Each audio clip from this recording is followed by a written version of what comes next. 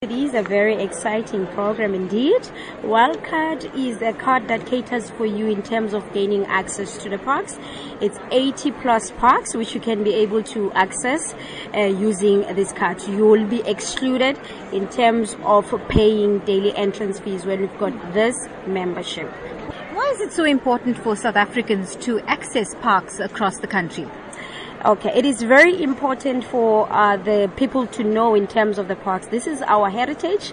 They need to know in terms of the heritage that we're having, in terms of how South Africa is diverse in terms of these parks as well. And they need to know in terms of how it is important to preserve them as well for the future generation. Now, you're at Indaba 2017. What's been the response like? Well, the response in terms of this membership, I can say it's very low. However, I did try my level best on my side as well. Most of the people, they didn't know about the Wild Card, especially the black race. They didn't know in terms of the Wild Card membership, which I was very happy in terms of assisting them, and they're very interested, and they're looking forward in terms of buying this membership.